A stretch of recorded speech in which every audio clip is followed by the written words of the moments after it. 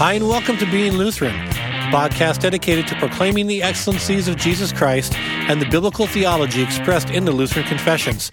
Today, Pastor Jason Goodham, Pastor Brett Bowe, and myself have a special guest on our program that we interview, a musical rap artist, Flame, asking him about his journey out of Calvinism into Lutheranism, and also discussing a little bit about the Christian music scene. Please sit back and enjoy. Welcome to the Being Lutheran podcast. I am Pastor Brett Bowe, joined with Pastor Jason Goodham and Pastor Brian Ricky, and Flame joins us for an interview on not only Christianity and his I guess journey maybe out of Calvinism into Lutheranism, but also just a little bit about the Christian music industry. So welcome to the show, Flame. Thank you all for having me. Glad to be here. That's great. So we kind of just want to start off. Would you just kind of tell us about yourself, where you're from, and about your family and your family life? Yeah, absolutely. So I am from St. Louis, Missouri, born and raised. I grew up in the inner city, in the hood, whatever you want to call it. Mm-hmm. But my family, as a youngster, continued to push me towards Christ. Primarily my grandmother, who was the strongest pillar in my family, I'd say, in terms of the faith.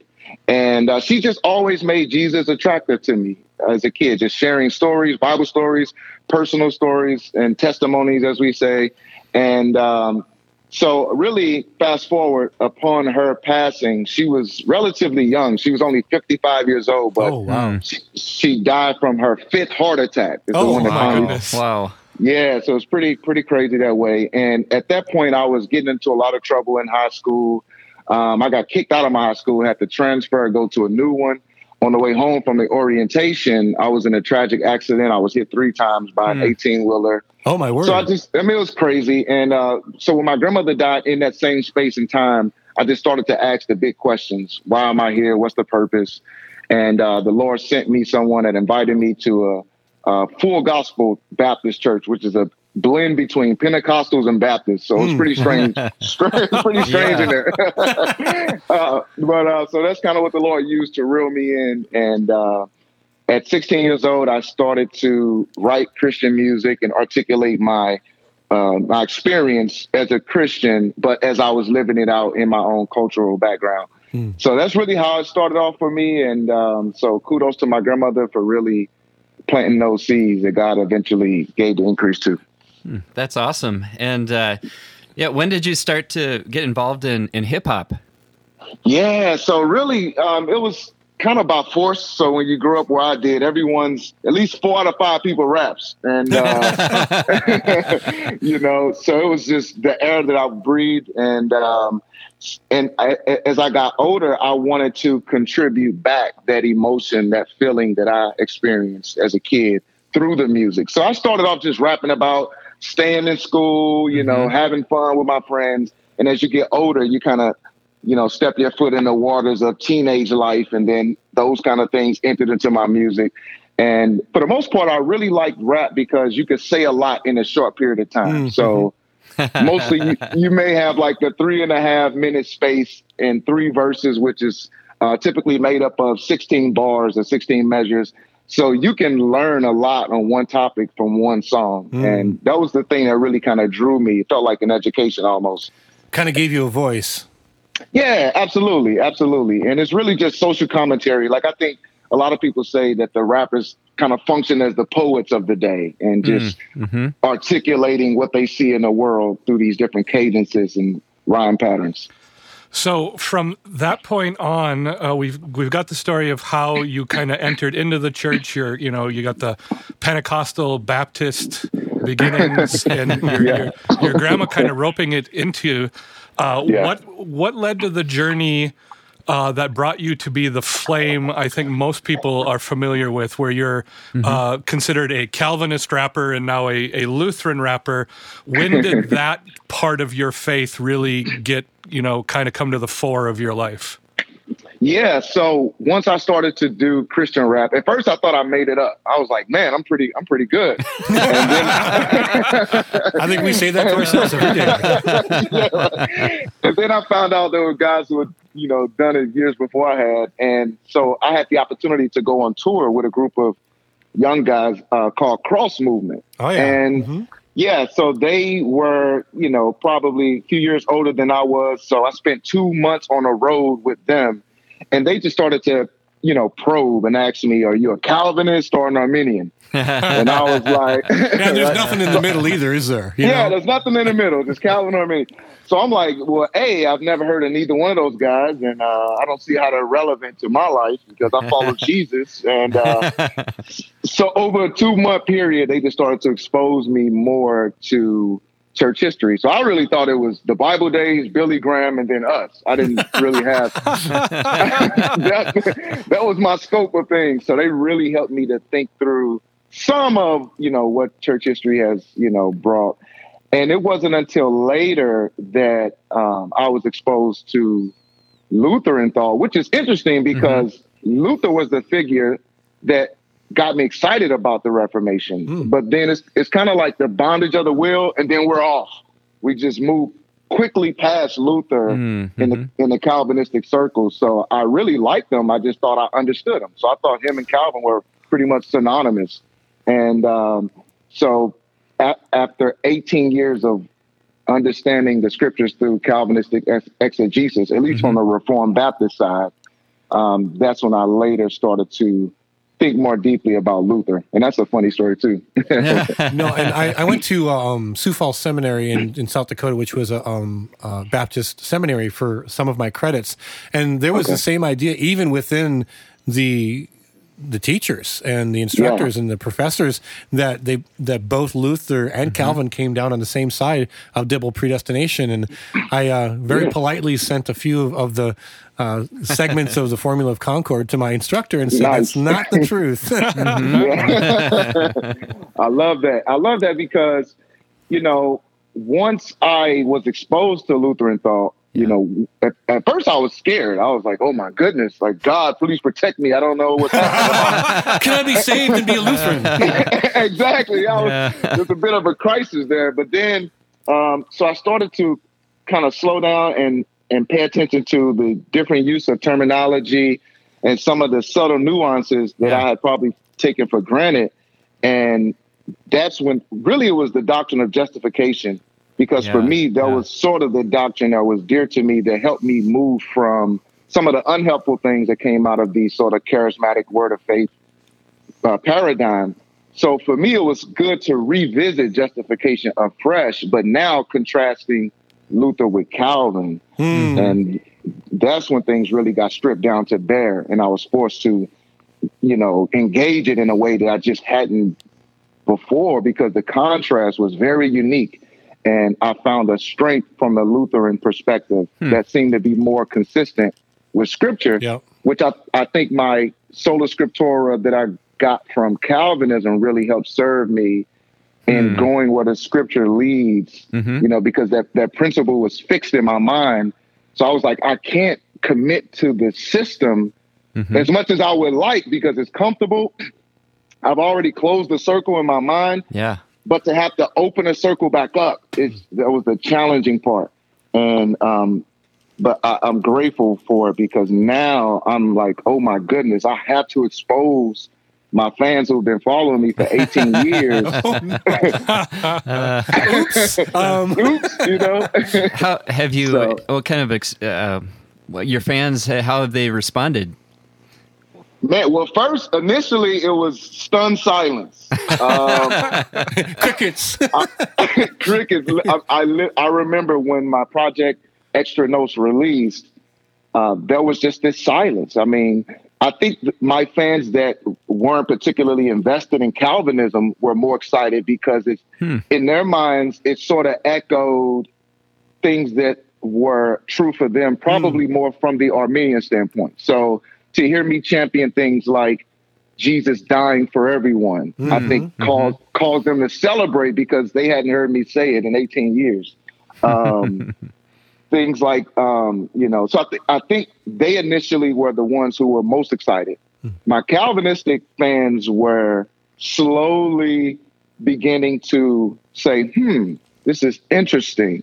And then, but the pushback almost was unanimously against Arminianism. So what that helped me to understand was maybe in an innocent way, most Calvinists, at least from the Reformed Baptist side, are not exposed to Lutheran thought. Yeah, it wasn't like, it wasn't staunch pushback as much as it was.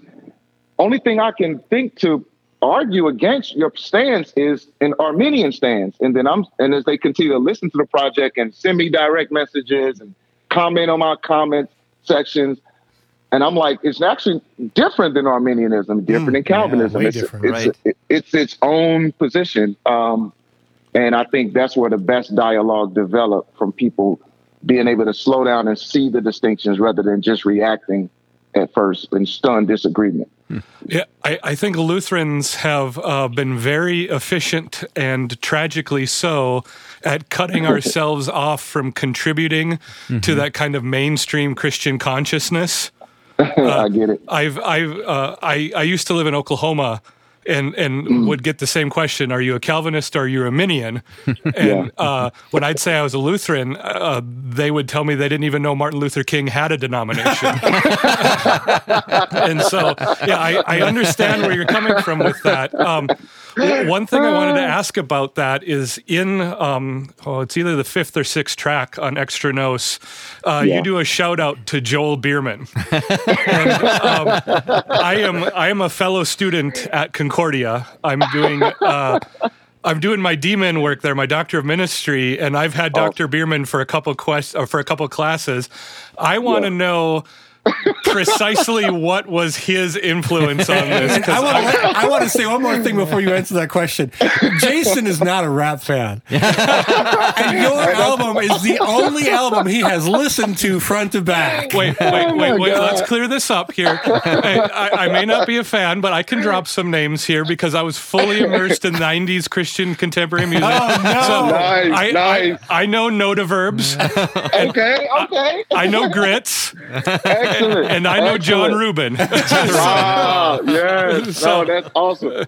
I love it. But yeah, Dr. Bierman, listening to your album and the lyrics, I can certainly see where an influence might come from, but I'd like to hear it from the horse's mouth. What role did he play?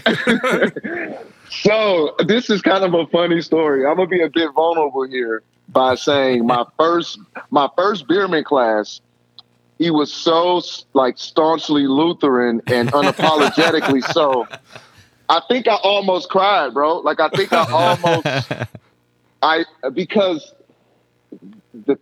he was so, persuasive in the contrast, but it just never fell on my ears in that way. So I felt very vulnerable, and I felt it felt more like a crisis in terms of, oh my gosh, I feel stuck because I know what I believe. I know why I believe it, but I've never heard, this opposing view in such a way. So I literally was sort of about to cry. I felt weak, but, and then, so I was at a crossroads because after I completed my first course with Bierman, the next semester I had to sign up for classes again. So I'm thinking, am I going to suffer underneath this again? Why would I put myself through this? But I was so compelled by the strong systematics, but ultimately the way he would expand on the scriptures and Luther's use of, the Bible, as well as many other figures, that I could not resist taking his class again. So at that point, I was like, I'm either crazy or the Holy Spirit is working in me, or maybe a little bit of both. But for me, it was him hammering away at the system. It was, and I don't think anyone in the Calvinistic world would say that they're trying to follow a system. I know that can sound sort of, mean, but that's not what I'm trying to say. All I'm saying is there's a logical consistency there that feels great, and it's helpful in terms of trying to articulate your faith in a rational way in a world that already thinks that Christianity is irrational sometimes. So for me to continue to sit under Bierman's teachings and understand where I may have bought into a system and shied away from some of the messiness of the Bible, shied away from some of the paradox and the tension in the scripture. I wanted to explore that, and I wanted to go there and see, God, have I missed anything over the 18 years? Because I don't want to be committed to a collection of people, a system and style of thinking. I want to be committed to you and your word. Yeah. And that's ultimately, I think God sort of worked that humility in my heart, because it wasn't there on my own. It was hard-heartedness, fear, and again, that kind of sort of weak crisis moment that would have pushed me away, had not God probably worked in my heart that type of humility to go where the scriptures would take me, even though it's kind of scary on the front end. I really had a similar experience. I was kind of a theological mutt when I came into seminary. I get it. And when double predestination was always like a big thing for me. I just really struggled with that doctrine. And I also struggled with the Armenian thing. And when I went to seminary, we were going through the Formula of Concord on the election section. And I went out of my car and I just cried. And just to have some clarity in that. And so I appreciate the vulnerability there, because I'm telling you, when you finally find what embraces the mystery of Scripture, but yet explains it in a way that is consistent with Scripture, there is like this relief and this almost burden that's just like lifted from you. And it was such a freeing day. I think I sat there for 15 minutes and just cried before I drove. Bro, I totally get it. And I was, a guy commented in my, comment section on Facebook, and he was like, "Oh, okay, I get Lutherans now. You guys are obsessed with mystery, paradox, non-clarity." But I love we're basically Gnostics. Huh? Right, exactly. But I love the point. You just made. It's not that. It's still consistent with Scripture. It's just allowing all of Scripture to speak. Absolutely. So it's not, we're just obsessed with obscurity and ambiguity. It's we're allowing the Bible to say everything that God has revealed, rather than cutting portions out or ignoring portions, or devising some system to read into the text to make it all make sense for our purposes. That's how I looked at it. It's kind of like, God gives us this jigsaw puzzle, but he doesn't give us every piece of the puzzle. And a lot of times we want to cut out our own pieces and put it in there and just kind of make it up, take that extra step that Scripture doesn't take. And I think it's a dangerous thing to do. So, absolutely. Got to ask you, how does a former Calvinist find himself in Concordia? Oh man, that is a funny story. So, it's sort of a fluke. A friend of mine who is one of my dearest, closest friends, he was at Golden Gate Seminary in California, and he was kind of entertaining the idea of moving back to St. Louis, while at the same time, my wife and I were talking about moving back to St. Louis, because at this point, I was at Southern Seminary in Louisville, Kentucky. So I had my sights set on an MDiv from Southern Seminary, and the trajectory was to move into the PhD program. So my friend contacts me and says, "Hey, since we're both planning on moving back to St. Louis, one of my professors suggested," he says, "Listen, if you're going back to St. Louis and you're considering seminary," he said, "make sure you don't go anywhere but Concordia." So this is a Baptist professor who's insisting that my friend goes to Concordia. He's like, they have a superior understanding of church history that I think serves the church better. Wow. So make sure you go to Concordia. So my friend reaches out to me, tells me that. And I'm thinking like, well, I trust my friend. We've been friends forever. He's a history buff. He loves church history as well. So let me at least just check it out. So my wife and I, we kind of go visit the campus, just, beautiful Germanic style architecture. So that was just, the learning environment seemed cool and swaggy, while at the same time, so then we set up a meeting just to kind of do a walkthrough. And we did that, and we met with Dr. Bodie. And he's my advisor. Is he? Oh, man, I love Dr. It's so funny. So we're doing a walkthrough, and he's like, "Man, glad you're here. What made you have an interest in Concordia Seminary?" And I told him the story I just told you guys. And I was like, in addition to that, I love the Reformation. I love the doctrines of grace. John Calvin is my favorite theologian. And I'm just going on this long rant about Calvinism. again, because I'm thinking him and Luther are, like lockstep. Mm-hmm. And he's just so gracious, like not cutting me off, not just shutting me down. And I mean, he tactfully eased in some of, this is great. I'm glad you're here. We'll get you right.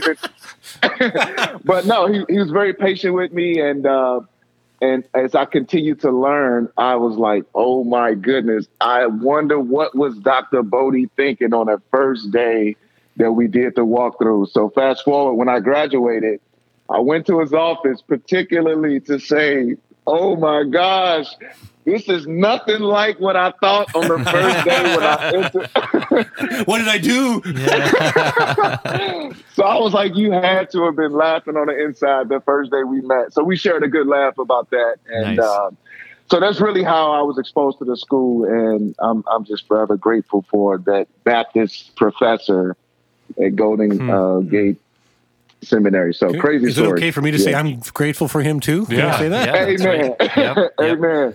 Yeah. Yeah, amen. good. So you went through this theological conversion, so to speak, Yeah. and that's obviously changed your life to the point where you've come out with this with your newest project, Extra Nos.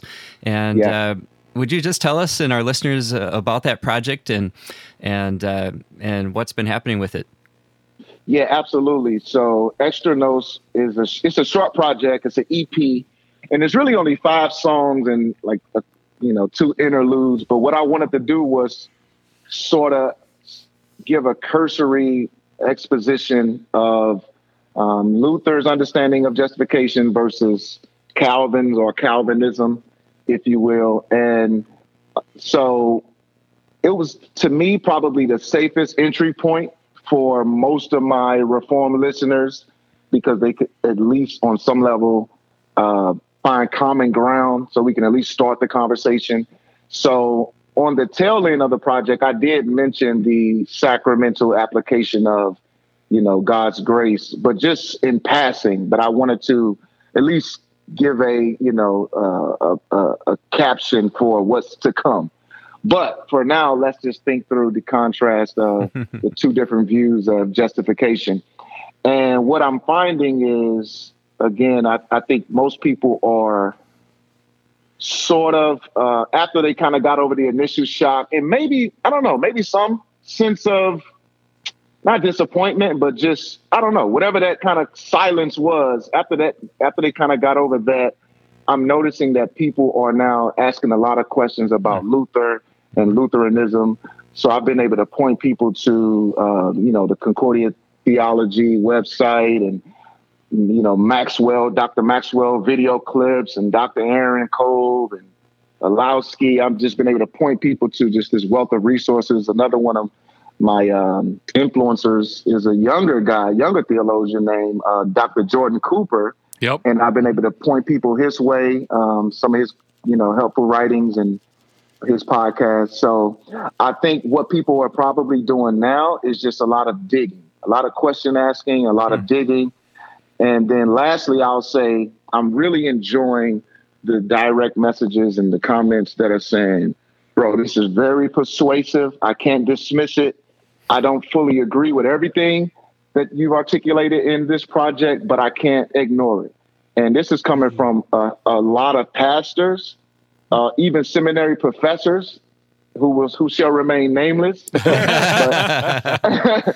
I've gotten a lot of encouraging messages from them and a lot of lay leaders who are very interested in theology and helping serve the church in that way. So I love the honesty. I love when people are vulnerable and honest enough to say, this is challenging. I haven't considered it.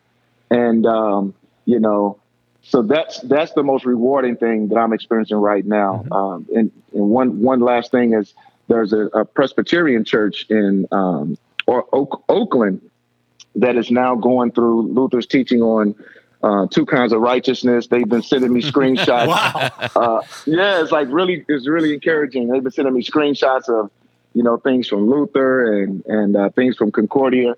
So That's it's exciting great. to Nice. see. Yeah. Yeah. 2KR.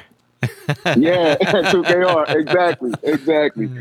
So, and I also think people are using it as a resource, even in the Lutheran world. Yeah. A lot of school teachers are like, Yep. I had my confirmation kids listen to a couple of your songs. Yeah. Are you serious? No, I did, man. Yeah. Just we're talking about sanctification and the two kinds of righteousness, and we're in that part right now in confirmation. I'm like, man, listen to this song, and they're like, are you kidding? I go, no, you need to listen to this song, and so they are. That was their assignment this week was to listen to a couple songs off your project, man. Wow, thank you so much. And, I love that because, in particular, talking about sanctification, a lot of people weren't ready for that component, the third use of the law, because while I was at Boyce College, which is the undergrad of Southern Seminary, I did an independent study, and one of the books I had to read was like 5 views on sanctification, and I think one of the Lutheran view that was that was articulated in a book was more like your law gospel reductionist perspective. Yeah. Sure. So a lot of people were really critical and felt like Lutheranism didn't have much to say about, Christian formation or, what some call sanctification. And so I really appreciated the response from Extranos, from people who noticed that, like, wow, this is even different than what I thought Lutherans thought about sanctification. The caricature of Lutheranism that we had in our minds was that there wasn't really a priority for talk about, new obedience. And so it's an unfortunate, stereotype out there in many regards concerning what Lutheranism teaches. So I like that this project is sort of chiseling away at some of those misrepresentations of Lutheran thought. Thank you for joining us. Please look us up on the web at beinglutheran.com. Also, invite a friend to check us out on Spotify and iTunes. Please tune in next week as we complete our interview on part 2 of interviewing Christian rap artist Flame. God bless you and have a great week.